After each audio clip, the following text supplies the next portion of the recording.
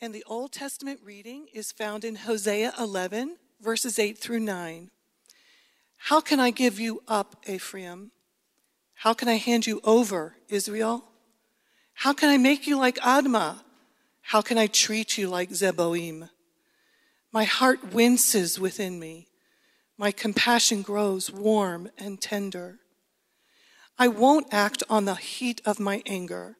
I won't return to destroy Ephraim.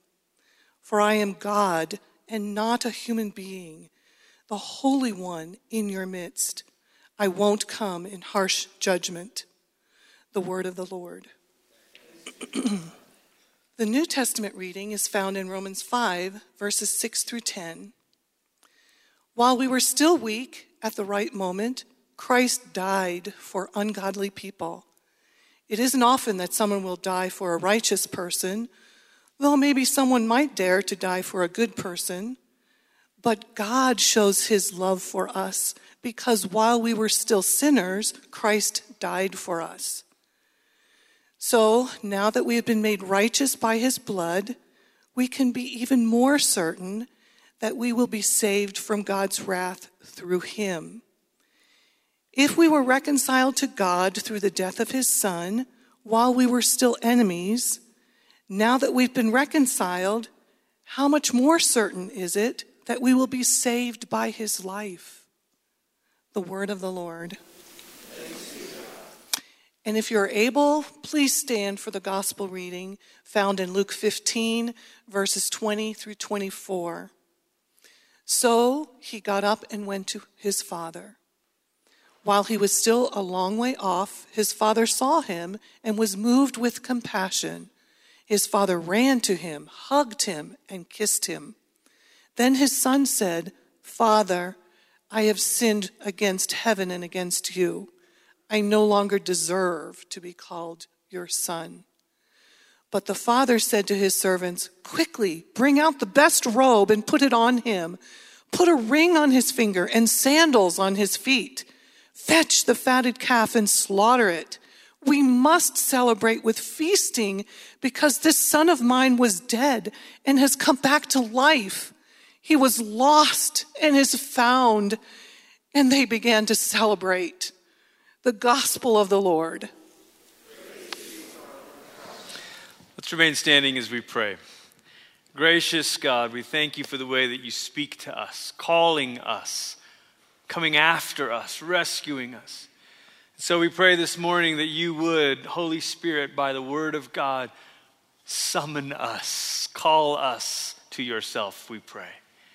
In the name of the Father and of the Son and of the Holy Spirit. And everybody said, amen. You may be seated. Well, good morning, everybody. How you feeling this Sunday morning, January 10th? Good to see you. It's chilly outside, slightly less chilly in here. All of you joining us online, great to see you. If you're on Facebook or YouTube, send up some likes, comments, hearts, thumbs, emojis, bitmojis, memojis, whatever it is you want to do to say hello. Everyone in the room, say hello to the folks joining us online. Greet them. We miss you. We love you. We're thinking about you while you're watching online. We're glad that you can do that. How is the new year going for you guys? Interesting, isn't it? When New Year's Eve happened, everyone was like, "Oh, thank God, that's behind us now." As if, right? As if a new year guarantees no more troubles. I also am curious how you're doing with your New Year's resolutions. Anybody? We're 10 days into the new year. How are some of those things going? As for me, I had a bowl of ice cream yesterday, so there's that. That was not part of the plan. Probably might have one more today. Also not technically part of the plan.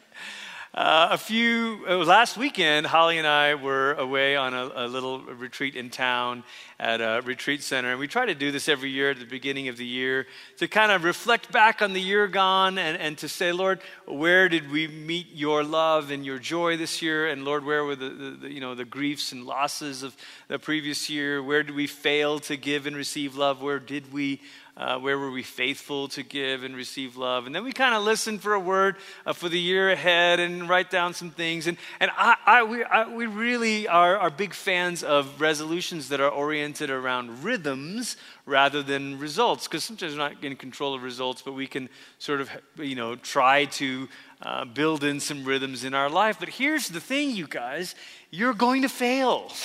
No matter what your resolutions are, whether they're goal-oriented or not, result-oriented or not, or whether they're rhythms, habits, practices, calendars, at some point, even the most spiritual of aims, we will fall short. And there's a choice that we have to make when we arrive at those moments. One is to sort of deny it and to say, no, I didn't fail. This was what I wanted all along. And the other, we move the target, and then you always hit all your goals. The other approach is to not live in denial, but to sort of double down and say, well, I'm going to do better next time, and I'll make sure. And instead of reading one chapter of the Bible, I'm going to read 10 chapters a day. I will make up for this, Lord. And neither approach seems to work. And one of the questions maybe that eats away at us at the more serious parts of our life is, what happens when we are unfaithful? What happens when, as we pray every week in the prayer of confession, we have not loved you, Lord, with our whole heart, and we have not loved our neighbors as ourselves? What happens when we haven't been unfaithful with a bowl of ice cream, but there's been a failure or an unfaithfulness with the Lord or with others?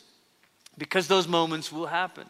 And the question before us, even on this January 10th, is, what will God do when he finds unfaithfulness in us? Today we're starting a new series called Everyday Prophets, a series on the minor prophets. And it's called Everyday Prophets because these prophets were not professional trained prophets. They didn't sort of grow up one day, so I think I'm going to desire to be a prophet. In fact, most of these guys were farmers and shepherds and vine dressers and merchants, and all of a sudden the word of the Lord came to them. And they began to speak to the people around them. And sometimes people listened, most often they didn't. And in fact, when we have these books, it's very likely that it was over a period of time that their message got compiled. And it might be for the sake of others to hear it more than just sort of their immediate community.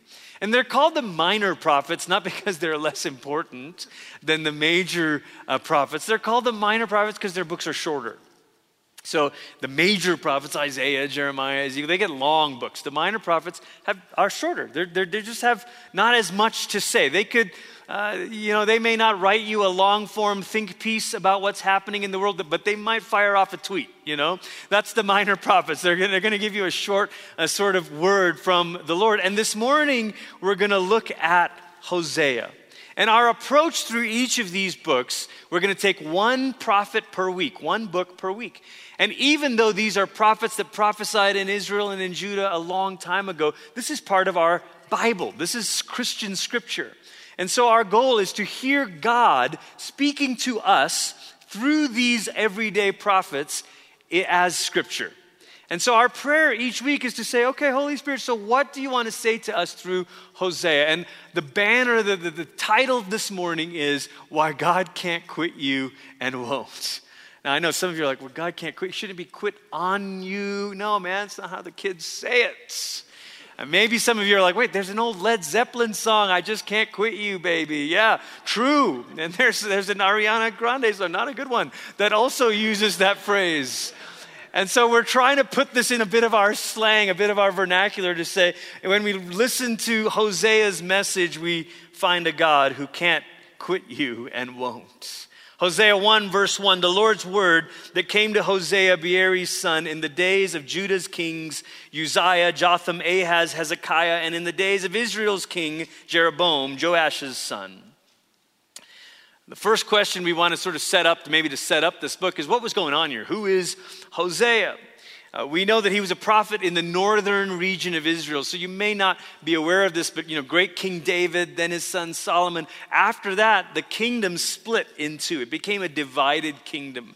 And you had a kingdom to the north that kept the name Israel. And sometimes they were referred to by shorthand as Ephraim or Samaria. And then a kingdom to the south that was known as Judah. Now, Hosea is prophesying primarily to this northern kingdom. And he lived in a time, you notice that even from verse 1, where it names all these kings of Judah, but it names one king of Israel. He's prophesying in a time of great political stability. It's the longest running dynasty in Israel, the house of Jehu, Jeroboam II. Probably, if you're into finding a date for this, probably around 760 BC. Right before the fall, the invasion by Assyria happens in 722. Now, it's also not only a time of great political stability, but also a time of great prosperity. And it's interesting because I find, and maybe you discovered this too, that in those moments of life where you're facing adversity and where you're desperate for God, it's kind of, sometimes it can feel like it's easier to hear God. Because you're like, I'm just so raw right now and I need him and oh, he's with me, and you're crying in church all the time. But oftentimes when we're doing well, that's when it's difficult to hear God.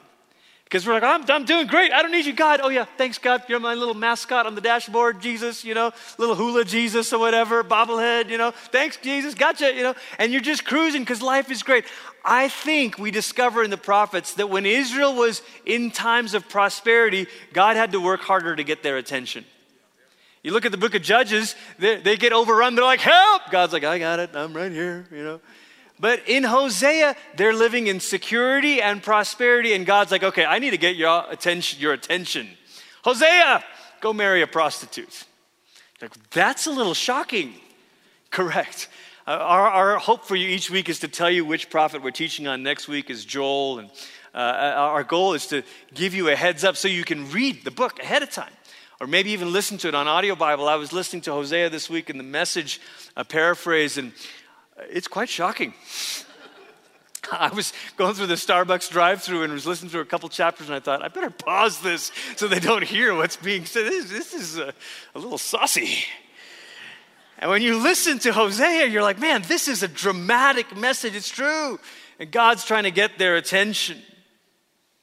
In fact, only a few years after Hosea, he's prophesying in a time of security and prosperity, and he's warning about destruction and judgment. It's only a few years later that Assyria would come, a few decades later that Assyria would come. And so there's three themes, three threads that are woven throughout the book that I want us to kind of use to guide us this morning. The first is this: Hosea shows us what sin looks like. Hosea shows us what sin looks like. Hosea 1 verse 2, when the Lord first spoke through Hosea, the Lord said to him, go marry a prostitute and have children of prostitution.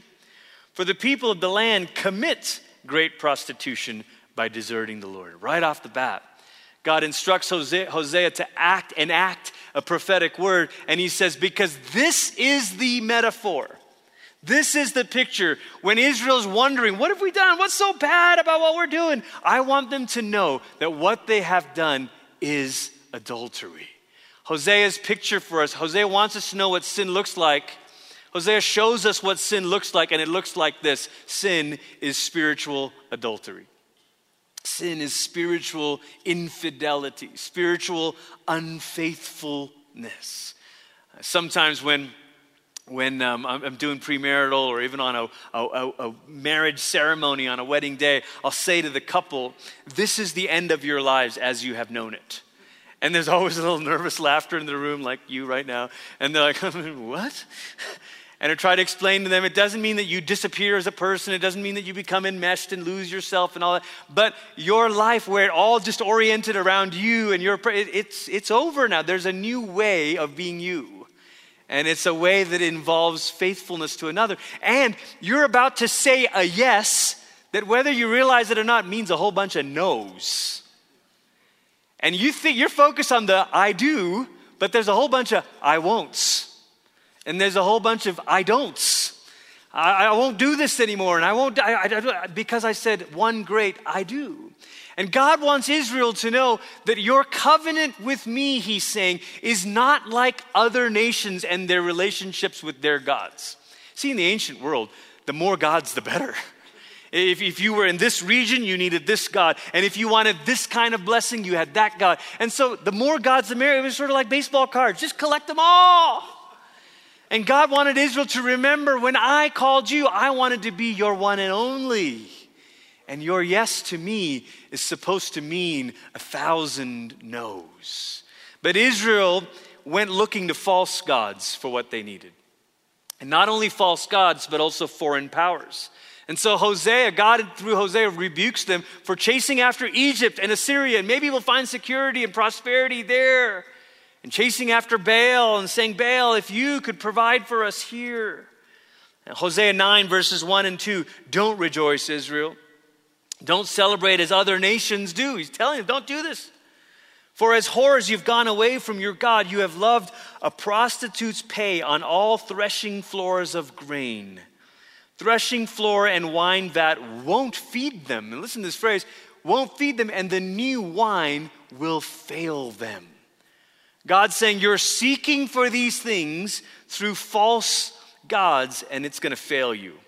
And so if we were to zero in even more that sin looks like spiritual adultery, let's say one more thing. Let's say in spiritual adultery is idolatry.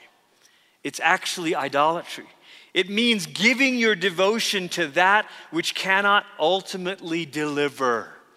Giving your devotion to that which cannot ultimately deliver. See, idols make a promise and they demand a compromise. They demand that you sort of sully yourself and violate your conscience and do things that you're not proud of and cut corners. And you're like, well, I don't know. But this is pretty tantalizing. Idols will hold out a tantalizing end so that you can justify questionable means. They'll hold out a tantalizing end. Well, if you do, listen, this will just help your business. Just don't report all of the stuff. Or if you could just don't totally tell the whole truth because it'll be better for your marriage if you don't tell your spouse all the things that you were watching. Just tantalizing ends to justify questionable means. Idols always do that. They get us to kind of sign up for a compromise because of a promise. And actually, they seem to be effective in the short term. Hosea at one point in the book says, do the people say the prophet is mad? And it's probably not only because of his whole enacted parable thing of marrying a prostitute and having these children and all that stuff, but it's also because they would have heard him say, God is going to judge you, your idolatry is not working. And they would have looked around and said, duh, au contraire. It's totally working. Look. It's where we've got safety, we've got security, we've got prosperity. What do you mean it's not working? We're pragmatists, Hosea. You're sort of up there in your kind of pie in the sky. Listen, man, we're just ordinary folks, Hosea. We're pragmatists, and this is working. And we're going to do what works. Hosea's like, it's not going to work in the end. What are our idols? As a kid growing up in Malaysia, you don't have to work very hard to find the idols that are associated with Buddhism or Hinduism. You walk in someone's house and there's a Buddha statue outside the front door. You walk in, there's a special dedicated room with incense and beads and all this stuff for Krishna or Ganesh or whatever. But here in the West, our idols are much more sublime. Not as easy to spot. You don't walk into a person's house and they're like, I worship money. Here's my altar. It's much more subtle than that. And it's true all around the world. The invisible idols are the hardest to spot. The visible ones are easy.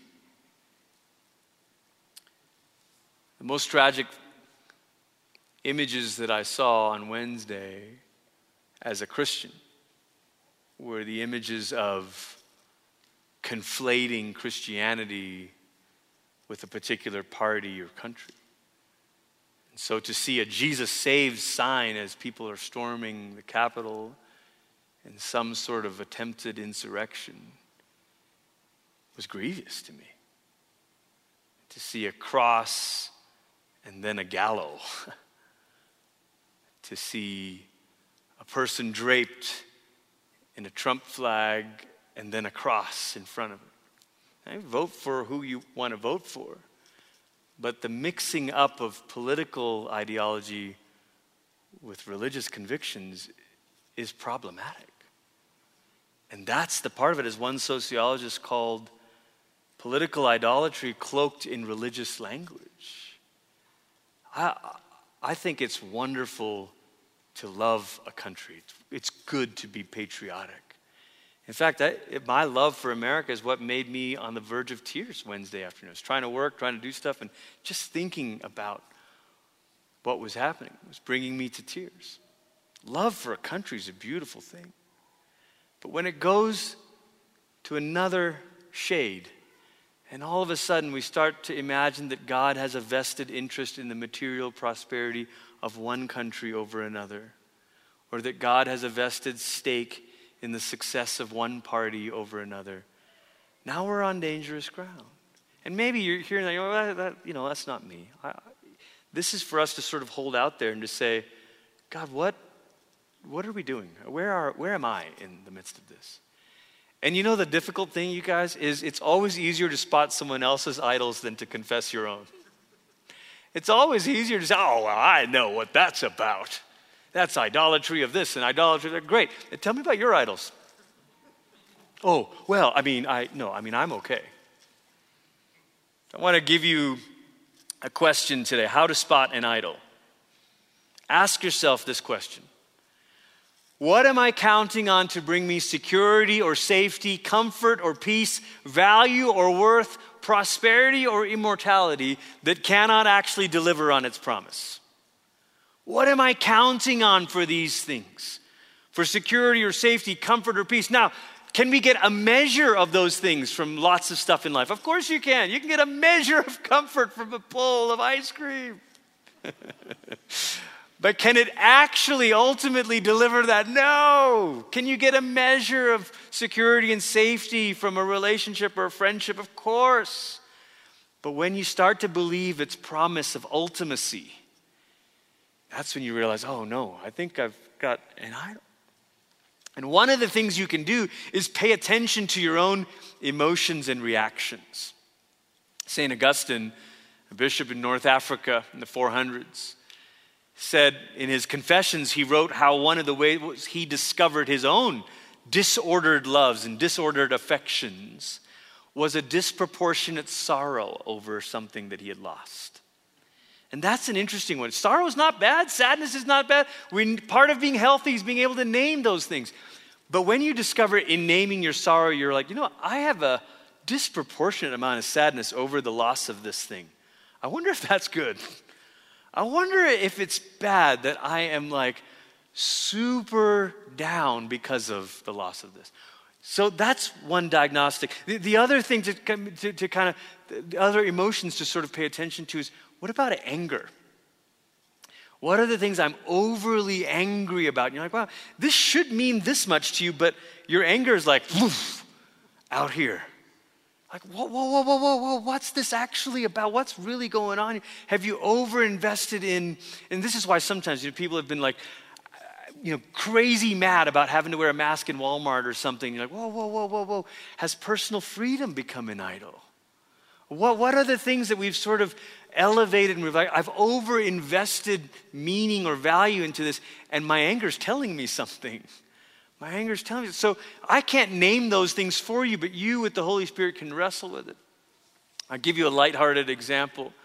I realized that during the course of the summer and the fall, I was going to bed with my iPad, watching the sitcom on Netflix or something. I was like, I'll just watch an episode. I just need to decompress, just, de-stress, whatever. And watch one. And, let's watch a second. Before you know it, it's like an hour and 20 minutes, and you're like, oh man, it's getting late. Now I got to go to sleep. And the lie is, the promise is, this is what you need to bring you rest. But what it actually does is it leaves you exhausted the next morning. And you wake up and you're even more sluggish and even more, and you're like, oh, but what's going on? This is kind of a lighthearted thing, but there are all sorts of things that we turn to for comfort, for rest. It's not actually delivering on it. Maybe we started listening to the headlines or news radio or started watching news because I just want to stay informed, but all of a sudden it's like an obsession because it's their job to keep you tuned in. Dun, dun, dun, dun, dun, dun, breaking news. Oh, what now? It's actually just somebody else's opinion. You're like, okay, but that's breaking. because they've not said that opinion before. Maybe you started on social media because I just want to stay connected with my friends and family. And then it's like, these people are so dumb. I'm going to message them. Here's another, and all, it just keeps going, and you're like, wait a minute, whoa, what's going on? I started out here because I thought it would bring X, Y, and Z, but instead it's delivering this. That's not it. That's how to spot an idol. The second thing Hosea says to us is Hosea shows us how our sin affects God. Listen to a few verses here from Hosea 2, the second chapter. Verse 7, she will go after her lovers, but she won't catch up with them. She will seek them, but she won't find them. And then she will say, I will return to my first husband, for I had it better than now. Listen to verse 8. She didn't know that I gave her the corn, the new wine, the fresh oil, that I gave her much silver and gold that they used for Baal. This is God sounding like a jilted lover, saying, I gave her this harvest, and she's using those very things to worship someone else. This is grievous to God. Verse 14, therefore I will charm her and bring her into the desert and speak tenderly to her heart. I will take you for my wife forever. I will take you for my wife in righteousness and in justice, in devoted love and in mercy. I will take you for my wife in faithfulness, and you will know the Lord. Hosea shows us how our sin affects God.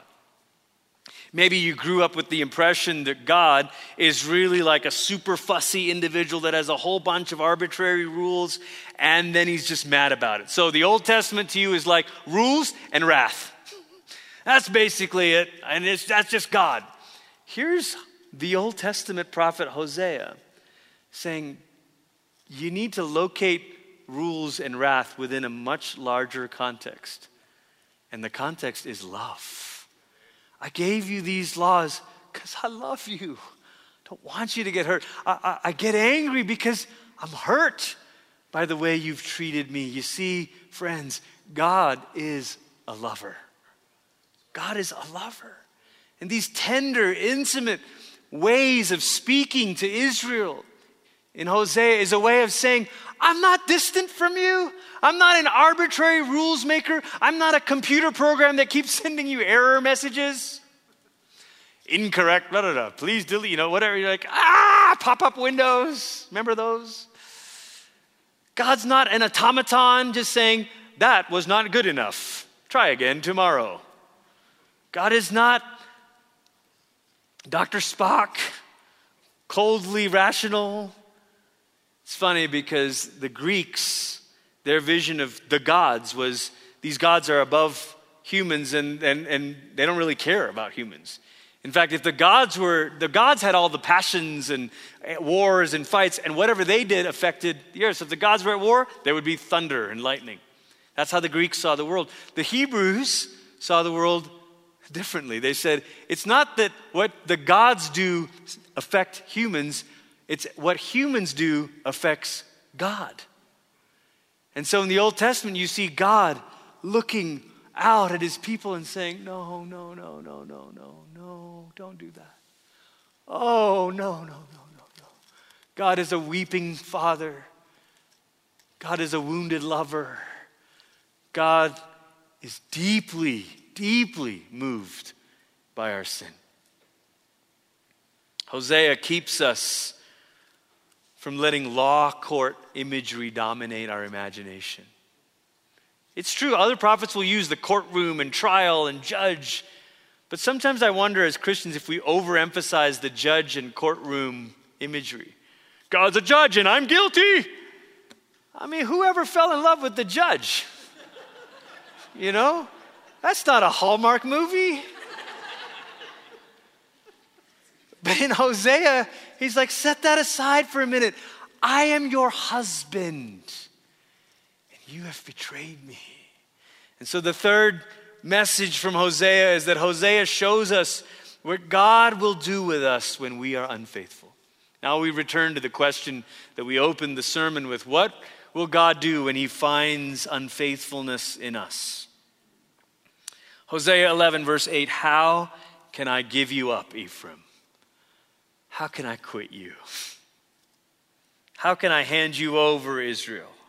How can I make you like Admah? How can I treat you like Zeboim? My heart winces within me. My compassion grows warm and tender. I won't act on the heat of my anger. I won't return and destroy Ephraim. I love this. This is God saying, see, in our day, in our sort of limited, finite human mind, we think either God is angry and vindictive or he's never angry. He's just, popcorn and rainbows and gumdrops. And the Old Testament says, no, he is angry, but it's because he loves you. And he will not in the end act out of that anger. He says, I'm not going to act in my anger. I won't return to destroy Ephraim, for I am God, not a human being. We have difficulty being angry and not sinning. That's why Paul will say the wrath of man can't produce the righteousness of God. But God's like, I'm not like that. I'm not capricious and petty. No matter what Richard Dawkins said about the Old Testament God. I'm not petty and capricious and vindictive. I'm not like a human being. I won't come in harsh judgment. Hosea 14, verses 4 through 8. I love this. Hosea 14 starts with this plea, return, O Israel. Come home, O Israel. He says, I will heal their faithlessness, verse 4. I will love them freely, for my anger has turned from them. I will be like the dew to Israel. He will blossom like the lily. He will cast out his roots like the forest of Lebanon. His branches will spread out. His beauty will be like the olive tree, and his fragrance like that of Lebanon. They will again live beneath my shadow. They will flourish like a garden. They will blossom like the vine. Their fragrance will be like the wine of Lebanon. Ephraim, I love this. He starts to address them personally. Ephraim, what do idols have to do with me? You know what God is saying? He's saying, when you come home, don't treat me like you treated Baal. Don't treat me like an idol. There's two versions of idolatry in the Old Testament. One is to worship a false god. The other is to treat the true God like you were treating the false gods. And this is what he means. He's saying, when you interacted with these false gods, it was all transactional. If I bring this offering, will you bring the rain? If I do this, will you bring prosperity? And how tempting is it to approach the true God that same way? To say, okay, Jesus, new year, we're coming through light at the end of the tunnel with this pandemic. So Jesus, if you would just do these things for me and for my family and for my business, then I will sign up to serve in children's ministry or whatever. I'll do these things, but God, and we want to approach God like it's a transaction. Listen to me, friends. Hosea says you've profaned the act of sex by using intimacy as a tool of manipulation. And the lesson is, don't you dare treat me like that. God says, don't ever treat intimacy as a means of manipulation. Don't come to me. I don't want you to be transactional. I want to be relational with you. I want to actually love you. I don't want you to say, well, God, I did my time. I paid my tithes. I served. I gave to the needy. Anything else? Am I good? You and me, we're good? God's like, what? That's not even how this works. And sometimes people come to us as pastors and they're like, I'm just wondering have I done enough? Have I said enough prayers? Have I been baptized? Am I going to be okay? Am I good for the heaven thing? And it's like, yeah, sure, but that's not even it. God's not interested in your transactions. Pray this prayer and you too can have eternal life. God's like, do you get that? I want to be your husband.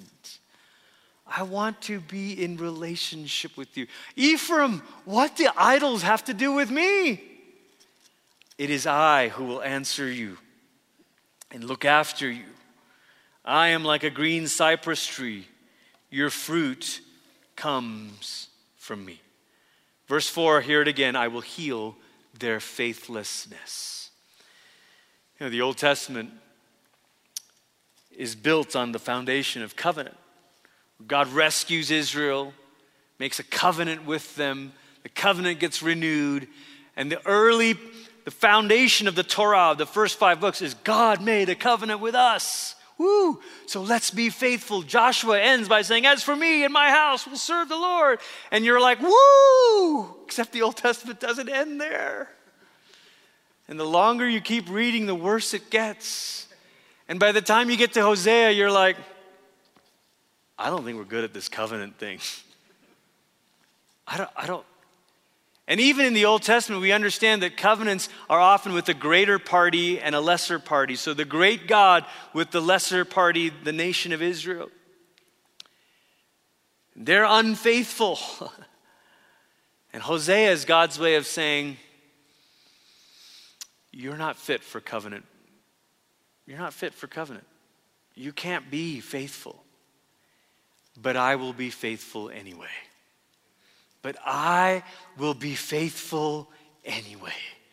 You can't live up to your promises, but I will be faithful to mine.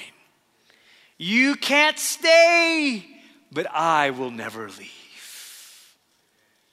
Hosea is God promising something better than what we thought of covenant.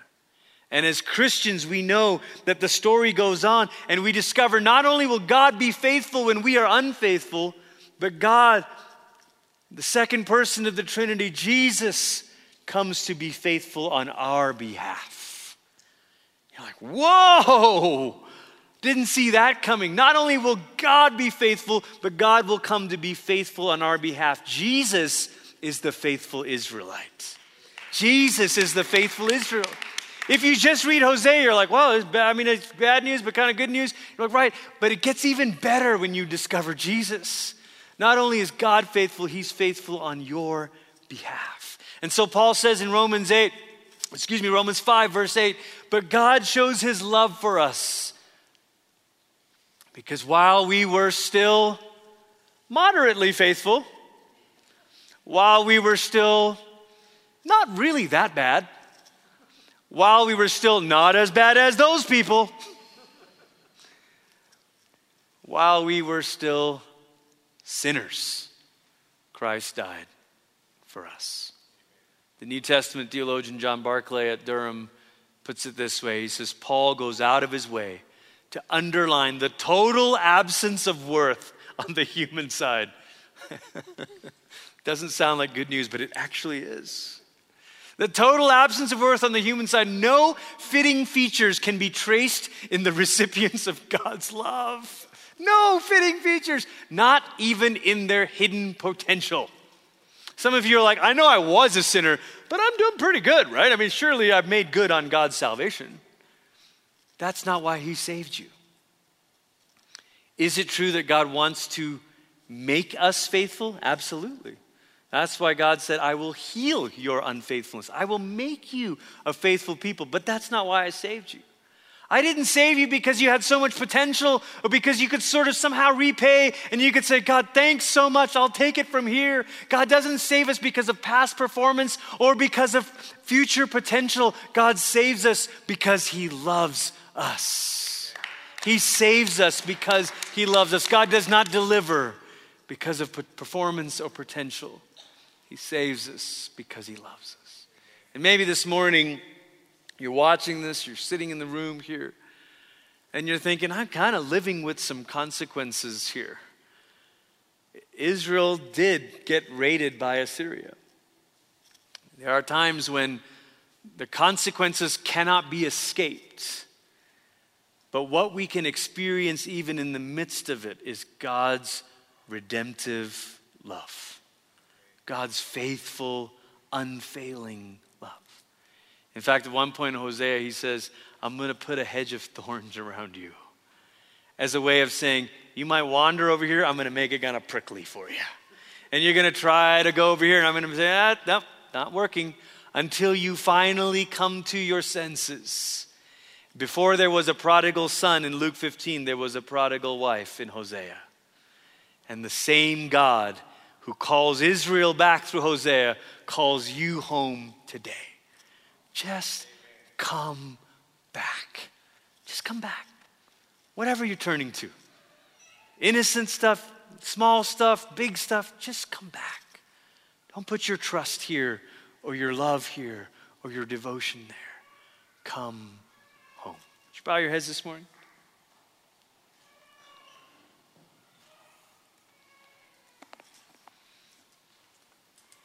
As we get ready to come to the Lord's table, I want us to allow the Holy Spirit to search our hearts, to say, God, where have we been unfaithful? Where is unfaithfulness to us? And I hope you know by now, by the end of this sermon, that there's no shame in it. We're all unfaithful. We're all unfaithful.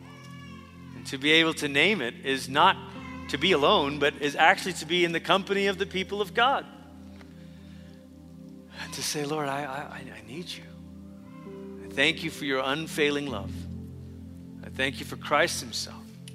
And so would you begin to invite the work of the Spirit this morning?